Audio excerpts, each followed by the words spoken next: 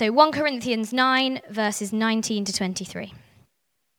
For though I am free from all, I have made myself a servant to all, that I might win more of them. To the Jews I became as a Jew in order to win Jews. To those under the law I became as one under the law, though not being myself under the law, that I might win those under the law. To those outside the law I became as one outside the law, not being outside the law of God, but under the law of Christ, that I might win those outside the law. To the weak I became weak, that I might win the weak. I have become all things to all people, that by all means I might save some. I do it all for the sake of the gospel, that I may share with them in its blessings. Father God, we just pray a blessing on Peter now as he comes to share with us. Thank you for the time he has taken to prepare what he feels God has for us today through this passage. Pray that you give him the right words, help him know what to say, what not to say, and I just pray that you bless him abundantly as he talks to us this evening. Amen. And thank you, Grace, for what you said just now about, bringing before God the things on our minds. I just thought before I came up that we should just take a moment to pray for Israel and Palestine. I have no idea what's supposed to happen, but let's just commit it to God. Lord, in your word, you teach us to pray for the peace of Jerusalem, and we ask for your mercy. We don't know what purposes there are behind this, but we ask that you would have mercy upon the Palestinians, upon the Israelis, upon people caught up in between, from the children running from bombs in the streets to Christians being spat upon by the Wailing Wall. Would you have mercy, and would you bring your restraining presence that this does not escalate beyond, or this just does not escalate. We pray for healing. Amen. Right, change gear now to something a little bit lighter. So a number of years ago, Lynette woke me up on a Monday morning and said, the house is flooding. It's raining indoors. And I went to the bathroom, and the hot water pipe under the sink had burst, and it was gushing out at full pressure, and it was kind of flooded the bathroom, went through the floor, through the ceiling, into our office below. 200 books absorbed all that hot water and stuck to the wall. And it was just, so I raced to find the stopcock, and it broke in my hand. So I called the emergency plumber. Thank you for calling our company. Your call is important to us. Please continue to hold. An operator will be with you shortly. Thank you for calling our company. Please continue to hold. I thought, we're not getting anywhere. Eventually I got through to someone who said, yes, no problem. I can get an operator out to you Wednesday. It's raining inside my house. Wednesday is 48 hours ahead. That's just not going to work. So after a few more goes, I gave up and called John from church. Now, John is not, next slide please, is not actually a plumber. John is an astrophysicist. So his wife said, well, he's in the bath at the moment, but I'll kick him out and he'll be with you very shortly. And within 20 minutes he was there, and he kind of bumbled in, fixed the problem, no worries, just all the while telling me about how difficult it was to lubricate moving parts in space. John has actually worked on the lunar lander, so the Titan lander for the mission to Saturn. He's worked on various satellites. He even props his kitchen door open with a bit of satellite. He's that kind of guy. And he just bumbled in and just sorted everything out and then went home. You see, John might be an astrophysicist. He's not a plumber. But in our moment of need, John, the astrophysicist, became a plumber for us. And that's always kind of reminded me of, just in a tiny way, of what Jesus has come to do. Jesus, the creator of the universe, became for us a servant. And I'm sure that you know this passage in Philippians chapter 2. Next one. I don't know if you can read that. But although we know this is actually one of the earliest Christian hymns. Some date it to the late 30s in the first century, probably about 10 years after Jesus died and rose again. And we know that it says that Jesus, though he was in, I'm trying to read it from here, did not consider equality with God something to be used to his own advantage, but made himself nothing. And there's a word in the original language, I won't go into it, but which is very simply the word to become. And we kind of lose it in the English, but it simply just means to become. Jesus became a man. Jesus became a servant and became obedient to death, even death on a cross. And I've always seen a parallel between this passage and the passage which Grace read out to us just now. If you have a Bible with you or it's on your phone or something, I'll assume you're not checking emails. But it's also here, and I'll read it out again in the NIV just so that we can get that as well. Though I am free and belong to no one, I've made myself a slave to everyone to win as many as possible. Here's the first become. To the Jews, I became like a Jew to win the Jews. To those under the law, I became like one under the law, though I myself am not under the law, so as to win those under the law. To those not having the law, I became like one not having the law, though I'm not free from God's law, but I'm under Christ's law, so as to win those not having the law. To the weak, I became weak to win the weak. I have become all things to all people, so that by all possible means I might save some. I do all this for the sake of the gospel, that I may share in its blessings. See, what Paul is talking about here is really what is talked about in Philippians chapter 2, the art of becoming, what we would call the incarnation. So I had to laugh when I looked at the schedule and Tim had put me down for speaking on 3 chapters from 1 Corinthians 8, 9 and 10, into the deep end. But you'll be very glad to know I'm not going to speak on all 3. But they say context is king. So to understand one passage, you really need to read around and see what else is going on.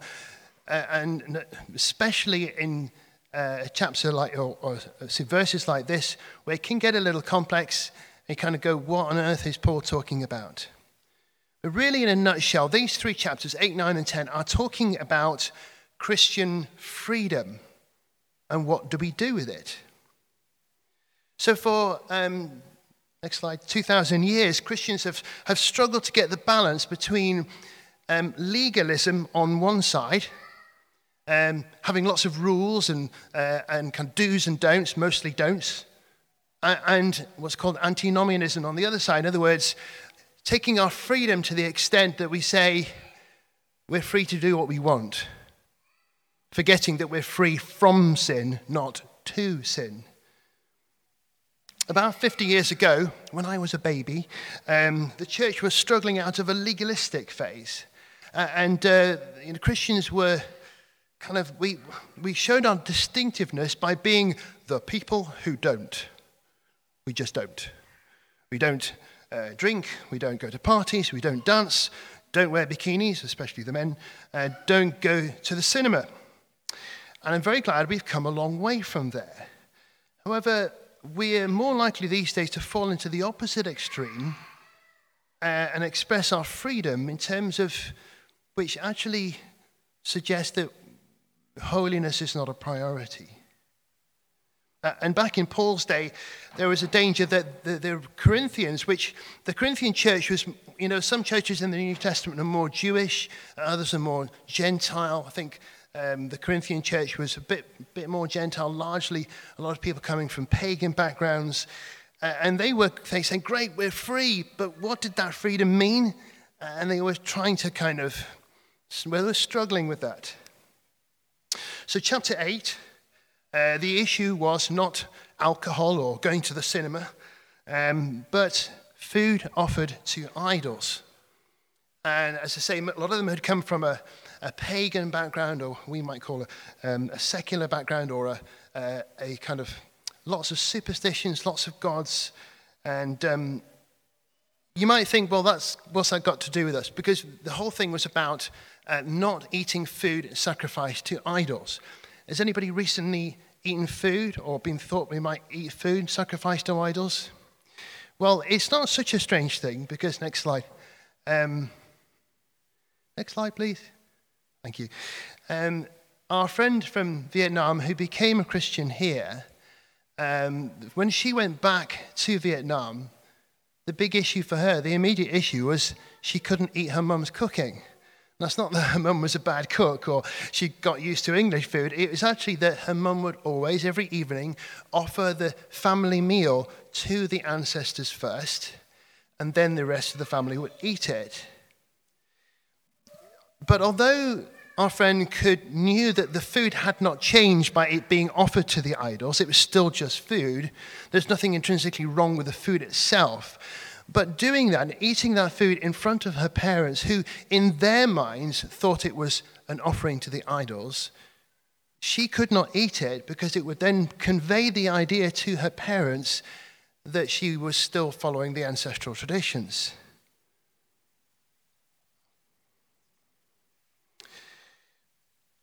Moving on to 1 Corinthians 9, next slide. Paul talks about his own freedoms. And here he's talking about his kind of basic employment rights as an employee of God, if I can put it that way. You know, he was saying that he is perfectly within his rights to have a salary for the work that he does of the gospel, to get married. And he's saying, actually, I don't access those rights, because in the circumstances I find myself in, he says, it's actually better for the gospel that I don't do those things. See, in both chapters 8 and 9, Paul is really talking about the fact that we are free. You know, as Christians, we are so free. We're free from the things that bind people who don't know God. We're free also from lots of religious rules and kind of structures and things. We have a huge amount of freedom. But the question is, what do we use that freedom for? And I'll get to that. If you're kind of going, okay, this is getting a little bit out of my comfort zone, or I'm not quite sure what all this has to say with me, bear with me, it will make sense in a bit. But by chapter 10, Paul talks about the flip side, which is warning the Christians against using their freedom to indulge in sin. And basically saying that our license is not to do whatever we please. We still need to obey. It's freedom from sin, not freedom to sin. Next slide. Right in the middle of these 3 chapters are these verses. Although it's one of kind of Paul's long, convoluted sentences, it is really the summary of those 3 chapters. So I'm going to go through this fairly quickly, a stage at a time, because Paul is talking about 4 separate groups of people, and they all have something to say to us. And so the first one, next slide, in verse 19, Paul starts with his bottom line, I am free, I am not a slave. But he says, there are times when voluntarily and temporarily I restrict my own freedoms for the benefit of others, for the gospel. He's found this incredible gospel which changes people's lives. And he's saying that is most important. My freedoms are less important. And Paul says that his main aim in life at every point is the gospel, the kingdom of God. Whatever he does, Paul says, I want to live for the sake of winning the lost, communicating that gospel of peace and freedom. In other words, the kingdom of God first, my rights, my choices second. So firstly, he talks about to the Jews. To the Jews, I became like a Jew to win the Jews. Paul is Jewish. He has not forgotten that he is Jewish. But he's saying that when he goes home, so to speak, he goes back into Jewish society, he becomes like them again. He wears Jewish clothes, tells Jewish jokes, he speaks in Jewish way, he eats Jewish food. Now, my wife Lynette is Singaporean. She's not British. She doesn't have a British passport, but she's pretty adaptable. Don't let the fact that Lynette can adapt to British culture fool you into thinking that she is somehow westernized. She's adaptable, yes, but when she goes home to Singapore, she needs to readapt back into her Singlish way of talking and her taste in food and mannerisms, everything. If she doesn't, her family, well, they are Christians, but if they were not, they might think, as some people do, that somehow living in the West and being a Christian is part of being westernized. She needs to demonstrate, or she would need to demonstrate, that that is not true, that you can be a Singaporean Christian, a Chinese Christian, a Malay Christian, an English Christian, a Zimbabwean Christian, a Shona Christian, whatever. For me, I don't come from Singapore, I come from Cheshire. But my family are really not Christians. And I find it hard to adapt back into their kind of way of living, what they think, what's important to them, how they talk. And I think that sometimes they see us as kind of being the funny born-again people. And they don't always relate to what we do. And in some ways, I think that it's important for me to work at relating back to them. And I wonder what it means for you for some of you to go home, to go back to your family, to go back to your friends from school, or if you are resident here, maybe adapting to your grown-up children's lives. How do we adapt to people who we are supposed to be connected with, our own culture? Are the things that we need to do to work a little bit harder to connect back with them? It's not easy. Even Jesus found it hard. Then in verse 20, he talks about those under the law. Now, Paul is making an overlapping point here. So to the Jews, I became like a Jew to win the Jews. That is a statement about culture and ethnic identity. To those under the law, he's talking about a religious identity. He's saying that when I'm with people who live by a strict religious code of do's and don'ts, he says, I know I don't have to. I know I'm free, but when I'm with them, I will adapt to their way temporarily, voluntarily, so that I don't cause offense and so that the gospel can be communicated. They can see Jesus in me. Sometimes we want people to see Jesus in us or hear Jesus' words, but all they hear is a noise coming from us. Let me give you an example. Some years ago, we were running an outreach to international students in Oxford in the summer. It was an outreach mostly to language school students. And we were doing some training with a team, mostly students and new graduates. And I said, guys, at the end of the session, could you make sure that your Bibles are not on the floor?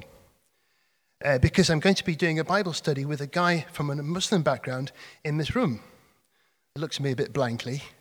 So I said, well, you know, in Islam, the Quran is very revered, and people never put it on the floor. They always put it on a shelf and high up.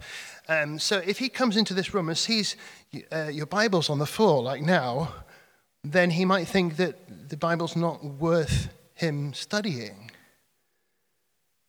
And one girl said, but it is my right. She said, I'm free as a Christian to put my Bible on the floor. And also, she said, if I don't put my Bible on the floor because I'm afraid of what somebody from another religion thinks, then I'm compromising my Christian freedoms for somebody else's religion, and that's not right, she said. That was Paul's point. He was saying, yes, we are free to put our Bibles on the floor. Yes, we are free to drink alcohol in moderation or to eat pork or do whatever. But if doing those things is going to create a barrier between us and somebody receiving Jesus so they can't hear Jesus through our words because all they're thinking about is what we're doing to offend them, then that is not loving. I am free to set aside my freedoms.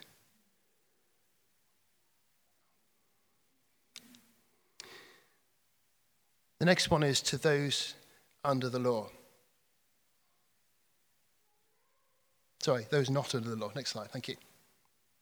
So in verse 21, Paul flips this around and talks about those not under the law. He's talking about pagans, for want of a better word. In our society, we would say people who were not from a particular religion, or certainly not from one of the Abrahamic religions. People who don't live with an obvious, strict religious code. And Paul is saying that when I'm with them, I adapt. But not completely. Because here is his second caveat, but I'm not free from God's law, but I'm under Christ's law. In other words, when I'm with people who don't live in a strict kind of religious setting, I drop the Christian language, I adapt to the way that what they're doing, I try as far as possible to meet them in there where they are, but I don't compromise Christian obedience. It's a young couple who are good friends of ours. They love dancing.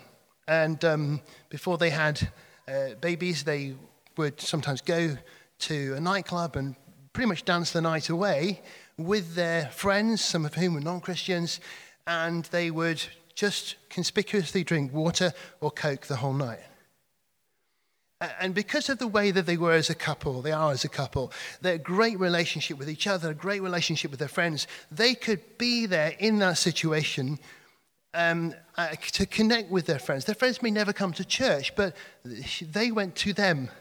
But because they were not willing to compromise their standards and lived conspicuously in a godly way, people could hear Jesus through them. Now that's not for everyone.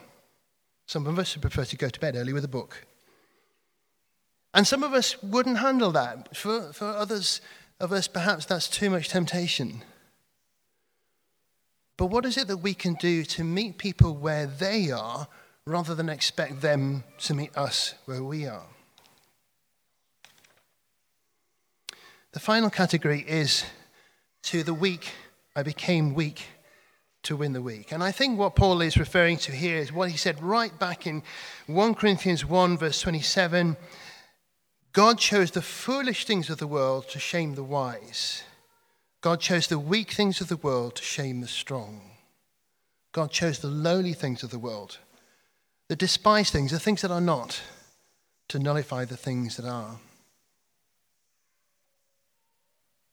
I once made a kind of throwaway comments in church about us not being very rich, as in, so Lynette and I have worked for a Christian organization for 23 years, and we live on income which is kind of linked to a starting teacher salary. When our daughter started teaching, we realized how little that was. So I said, we're not very wealthy, we don't have. And she said very kindly, but you have choices, Peter. If you have enough money and resources to have choices, then by definition, in the world's eyes, you are rich. And she was right. I don't have a private yacht yet, but I do have choices. And when Paul was talking about the weak, he was talking about people who have no choices, or very few. People who are slaves, who have no choice at all.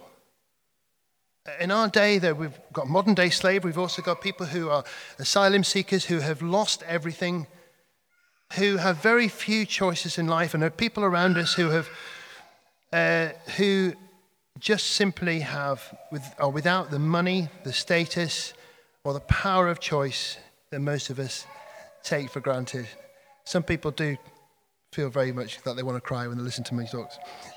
Bless you guys, don't worry. So next slide. See, all of this demonstrates that the freedom that we have as Christians to adapt to our environment means that we've got a fantastic thing to offer people. But we have to offer it in some ways on their terms.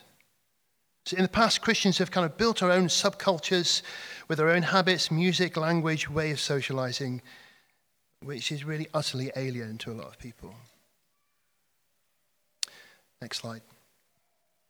But if we can stand back for a moment and have a look at really what all this is about. If you've followed me so far, I don't mean to insult your intelligence, but it is quite one of those kind of very fiddly passages. But the overall point, the take-home idea is very, very simple. What am I living for? How am I using what I have? How am I investing my time, my money, my career, my relationships, my choices? Am I thinking about my rights, or am I thinking about what other people need? Next slide. See, the thing that probably the biggest challenge to us in this country is that we are very comfortable. Nothing wrong in being comfortable. We recently moved from Oxford to Bath, from one comfortable city to another. We didn't move from Oxford to Darfur or to Afghanistan. You know, there's nothing wrong in being comfortable. There's nothing wrong in having money. Some of us do, quite a bit. There's nothing wrong in going on nice holidays. There's nothing wrong in having friends and family and hobbies and pets and gardens and all the rest of it. But our affluence gives us so much choice that we forget that a lot of people don't live like that. Even as students, you may be living on a student loan, but we have a lot of choices of what to do with our time and our money. But what about the billions of people who are heading for a Christless eternity? What about people who are very close to us, who are desperately hungry? There are billions of people in the world who are desperately hungry, not just for physical food to fill their stomachs, are hungry for the Word of God. There are people who are desperately thirsty, not just for clean water that they can drink without making them sick, but for the presence of the living God.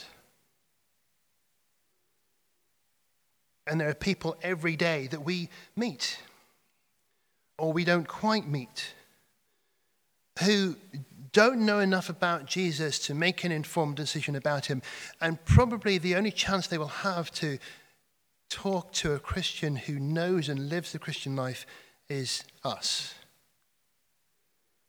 Next slide.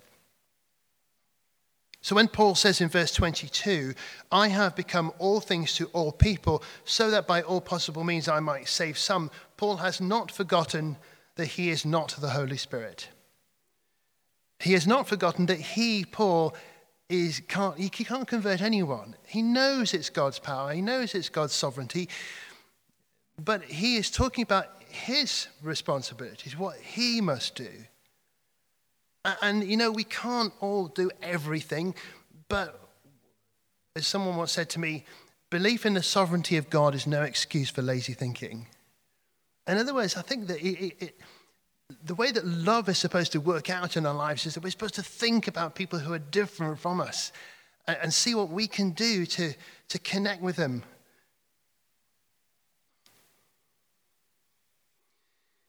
As we lay down our lives, our time, our comforts, our habits and freedoms, we will find that the Holy Spirit demonstrates his power.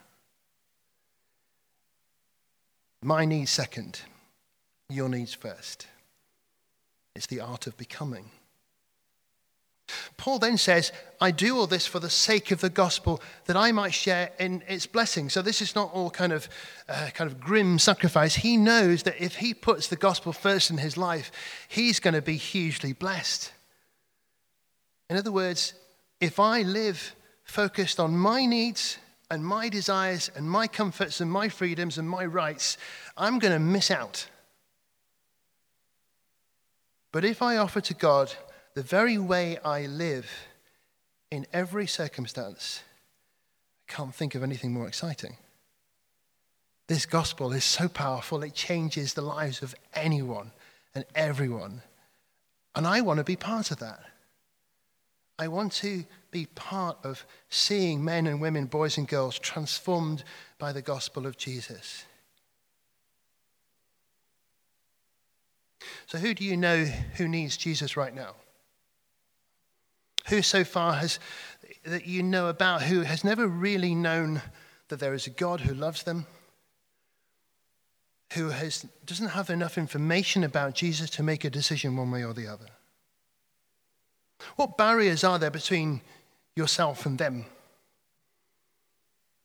Are these barriers that we have simply assumed are there because we think, look at them, whether it's a young mum whose kids go to the same school as yours, or somebody on your course, or a neighbor, or a family member, or maybe not family member, but when you look at them, you think, well, they wouldn't be interested in talking to me.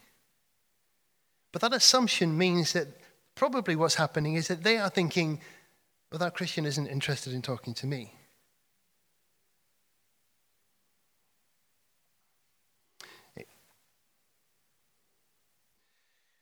Barney, can I borrow you?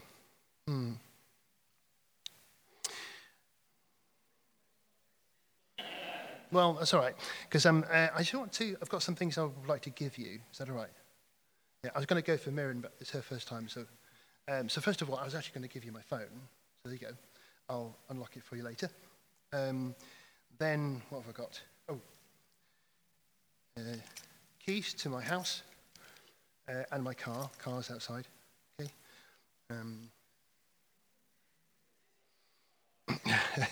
I used to do this with a blank check, and the guys didn't actually know what a check was, so I had to start. So there's my credit card.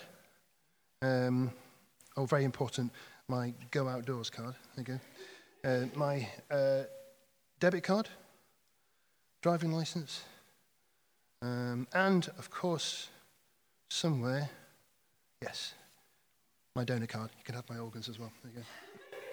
And just in case you're thinking it won't work, these are genuinely my PIN numbers and passwords. Miriam, don't let him open these. Okay? You can sit down for a moment. Keep an eye on him. What have I just done? You may be thinking, what have you just done? What have I just done? I have given Barney my resources, access to everything that I have. You may be thinking, stupid guy. Why would I do that? Well, we wouldn't, would we, normally?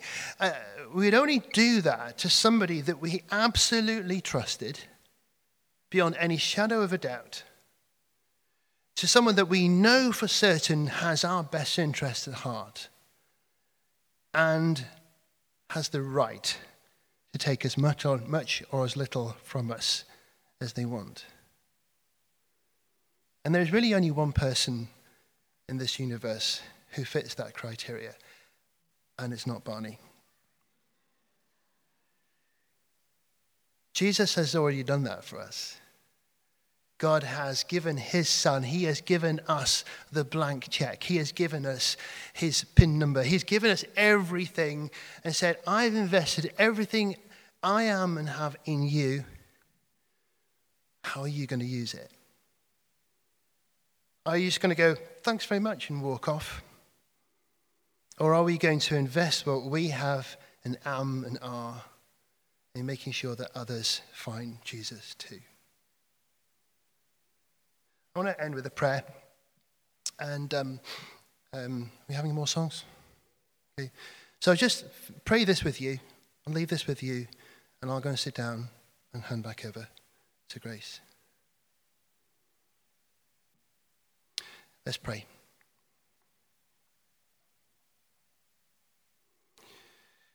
Father, thank you for the freedom that we have in Christ.